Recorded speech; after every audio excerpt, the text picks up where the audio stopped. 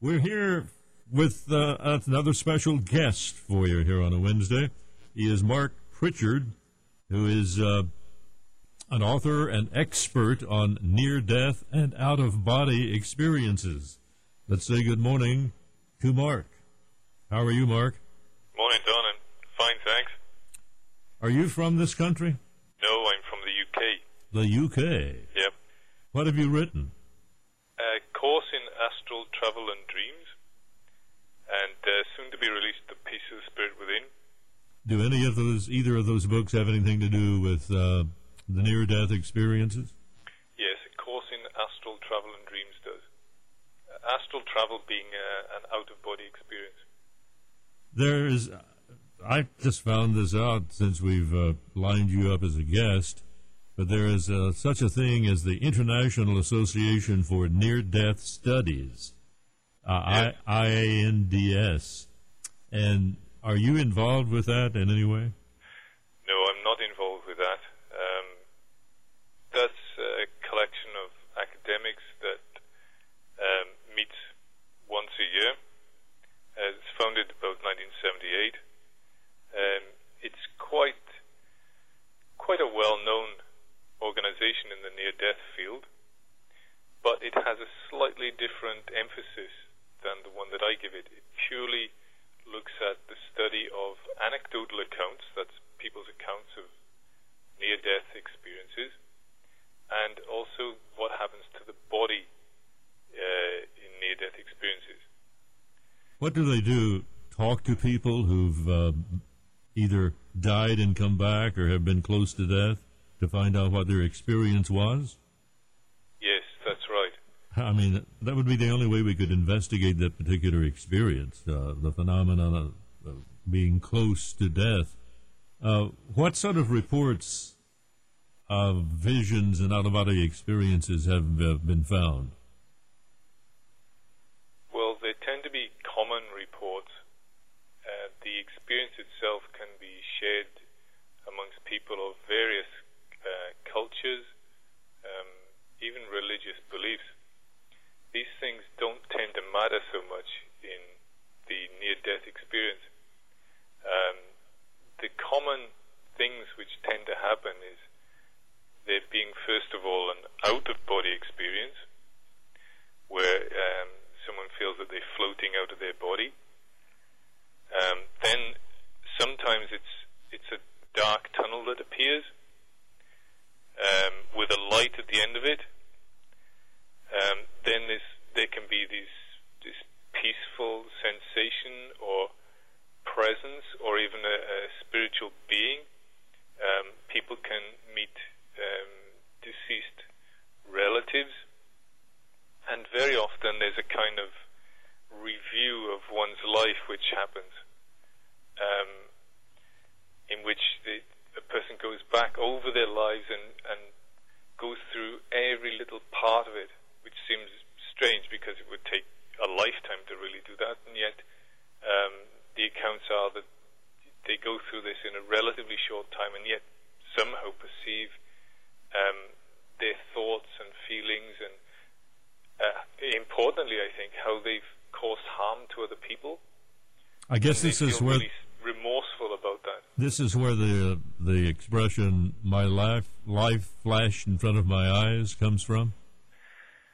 Possibly there could be some connection with that, but that review is common. But surprisingly, it doesn't really happen in children. The review starts from about the age of 7, but the children have pretty much the same kinds of experiences as adults, but they don't generally go through that review. Isn't there also something in there about seeing a bright light? Yes. This is very common. People see a bright light. That's when it's a kind of a spiritual type near-death experience, but there are some near-death experiences which are not pleasant, and in about 15% of cases of people who have near-death experiences, those people have unpleasant experiences, in which it's more, just to give it a broad brush, it's more hellish than heavenly, if you know what I mean. There's really no way to tell what really happens to you when you die, because nobody has actually ever come back from being dead. I mean, truly dead. Yeah, it depends how far dead is, isn't it? People get up to a point in a near-death experience, and then they say that they have to, something tells them to go back, or they feel that they must go back, and so they never really totally disappear. They're not completely gone, but in a sense it's as close to death as someone can get. And so I think that we can look at that and say, well, it's highly likely that a death, at least this is the start of the process. But I feel that there is another way to explore this, and that is through out-of-body experiences while being alive, so that you don't have to go through a near-death experience to know what happens, or to feel that there is life beyond the body. Have you had one of those? Yes, I've had many of those, lots of those. I learned how to have them. How do you do that? It's a matter of concentrating the mind when going to sleep. When we sleep, we just normally fall into dreams. But if we focus our minds as we're falling asleep, and we get it right, then we can have an out-of-body experience. We just float up out of the body in a similar way to people who have near-death experiences do. I've found that if I try to focus my mind before I go to sleep, I can't go to sleep. Yeah, but the first stage is to relax.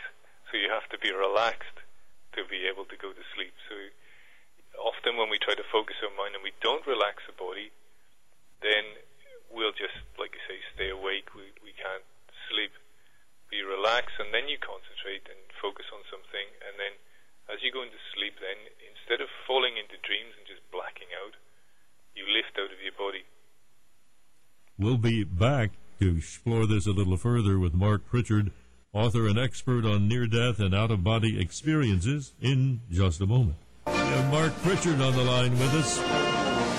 He's an author and expert on near-death and out-of-body experiences.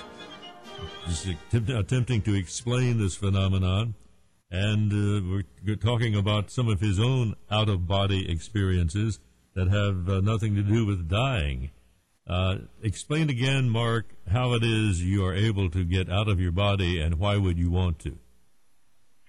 You get out of your body by concentrating your mind as you go into sleep, and then you just lift out of it, and you float out just as someone in a near-death experience does.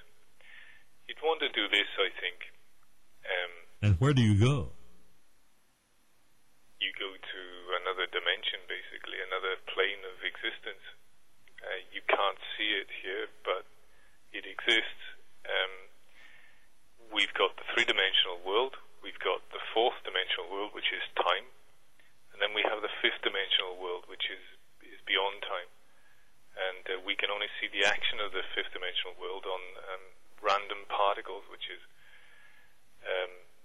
something that we're only just discovering is beyond the laws of this plane. Their actions just don't tie in with anything that we know about in this dimension. Can anybody do this? Anybody astral project or have an out-of-body experience, you mean? Have an out-of-body experience? Yeah, anybody can have an out-of-body experience. Anybody at all. I've never had one. Well, they happen spontaneously to about 1 in 10 of the population. So, okay. And how would I know if I had one? Oh, you'd know because it's a real event. It's something that happens to you, just like you say sitting down. You know you're sitting down. If you come out of your body, you know you're coming out of your body. And I'm sure that most of the 10% of people who've had one will say that, look, this is something that actually happens. It's not a hallucination, it's not a dream, it's not imagination. It's actually happening. Well, how would you describe this, whatever it is, that comes out of your body? What is it, the soul? term the soul, it's more or less what we are minus the body. So if you think of all your thoughts, your emotions, consciousness, all of that, all of our psychology, all of our psyche, minus the body, basically. Because the body is part of the matter of this dimension. But the consciousness, the psyche, is not. You never did tell us where you went when you went out of your body. I mean, what do you see? Everything looks exactly as it does here. Okay, there can be changes for one reason or another, but basically it looks just as it does here. It's the same place. It's not a different place. It's just another plane of existence. I mean, if you were in your bedroom, in your bed, and had this out-of-body experience, could you then go to another room or to another house, another planet? Yes, you can, and you can see things there. Let's say you go out of your house and you look on the roof. You can see things on the roof that you can't see, obviously, when you're sleeping, and that you didn't even know were there. And then you can wake up, come back to your body, and go and check what's on the roof, and you'll find that you've seen it pretty accurately. I still haven't figured out why you'd want to do this. Well, one reason is that it gives us a perspective on life. It makes us see that we are not just this body. And then you kind of think, well, what else is there? What else is going on? And then you can search, really, in a way that you can't search really deep mysteries, if you like death. What happens at death? You can find out that by being out of the body to a certain extent. I think we've got a caller on the line. It's Steve, I believe. Is he still there? Good morning, Steve. Hey, Don. Hey, how are you? I'm doing well. I don't know if what I experienced was out of body. A year ago, August 31st, I was in a terrible accident in Tennessee, south part of Tennessee, and I was in the hospital for 8 days in Chattanooga, Tennessee, 6 of which they said I was in a coma. I don't remember the accident. I don't remember anything about it totally, but I do remember that I had what felt like were dreams, but they all included my parents, who both were deceased, and they were of events that had taken place before. But they just seemed like dreams to me, and I've discussed this with other people, but I didn't know if your guest might know if that was considered out of body. I didn't feel like I was floating anywhere, or it just seemed like they were dreams, and I was unaware until I woke up that they were actually dreams, and I thought I was dreaming the whole time, but it was 8 days later. Mark, is that what an out-of-body experience would feel like a dream? That sounds more like a dream, but was there anything in that made you think that it was more than a dream? Well, I mean, they were experiences that I had actually done, like reoccurrences of, like playing cards. We used to sit up at night and play till 2 or 3 o'clock in the morning playing canasta, a card game, and it just seemed real at the time, but I know it wasn't real, but it just seemed like it was happening. But to me, when I came out of the coma, I felt like I was just dreaming the whole time. Didn't realize that I was been in a coma for 6 days.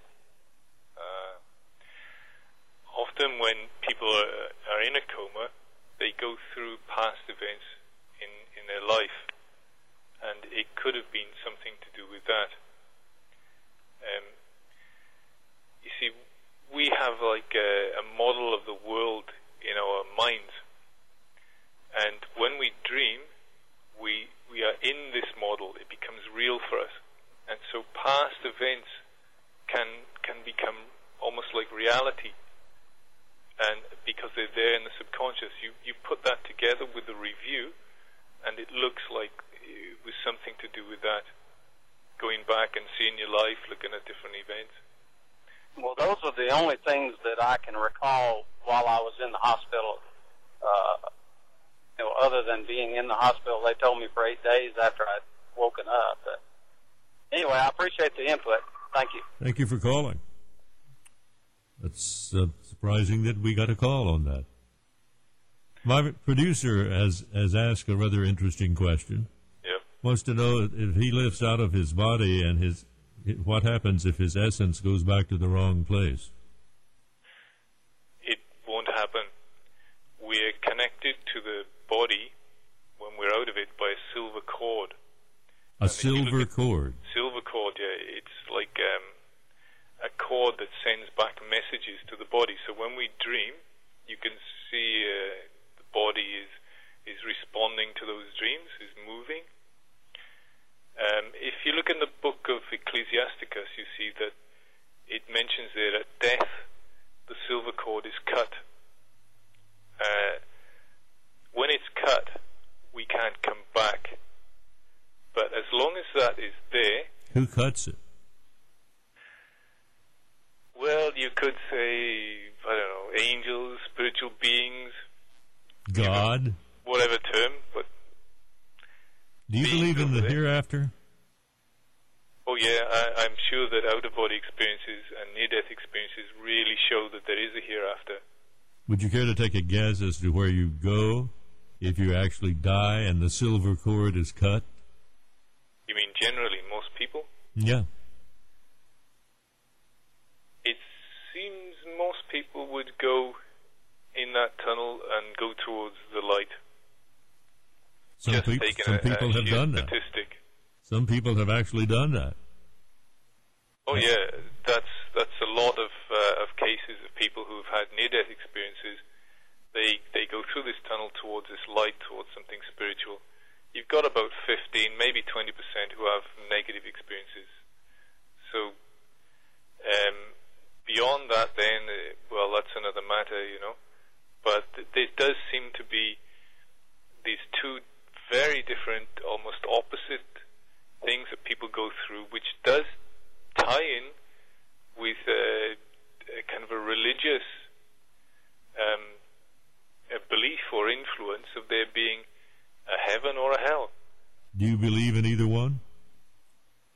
Well, from my travels out of the body, I have seen that there are places or states that are heavenly, and likewise places, states that are hellish, negative.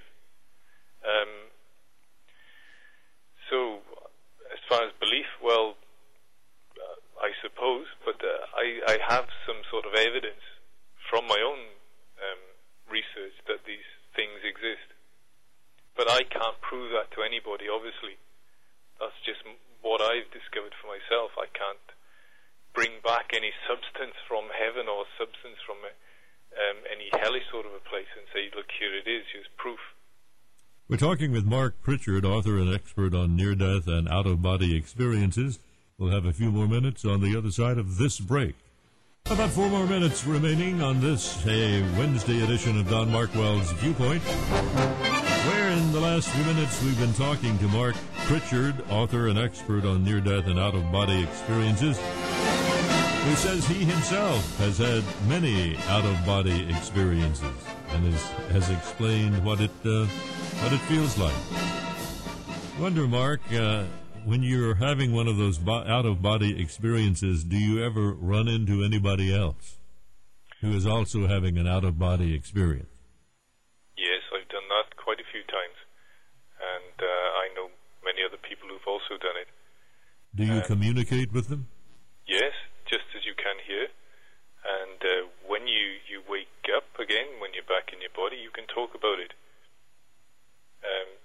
We've even had people meeting at a distance who never knew each other, but we set up an exercise on one of the courses that I teach, and people projected to a place, and they met in that place, and when they were writing on forums, they found each other, and they had met and talked out of the body in a place that had been set as a goal to reach in the astral plane. And they'd never met each other before that. That's weird. Yeah, it's very strange. It's really out of the ordinary. Do you believe in this is slightly off this near-death and out-of-body experience subject, but do you believe in reincarnation? Well, personally, I've seen things which can point to that, and a lot of people who have near-death experiences do say that they got a stronger belief in reincarnation, and that's about 70% of people who have near-death experiences. So it's quite a high figure. Is it? Yeah, 70%. There's a lot of people who come back with that sort of feeling, but I think it's for the individual to really explore these things. Yeah, we've got Sandy on the line right now. Good morning, Sandy. Hi there. I find this interesting. I'm such a skeptic, as you know. But let me ask you this. Now, with this near-death experiences and the out-of-body experiences, these are the same kinds of things people experience when they take different hallucinogens and just different kinds of drugs and the anesthetics that people have before and during operations, whatever.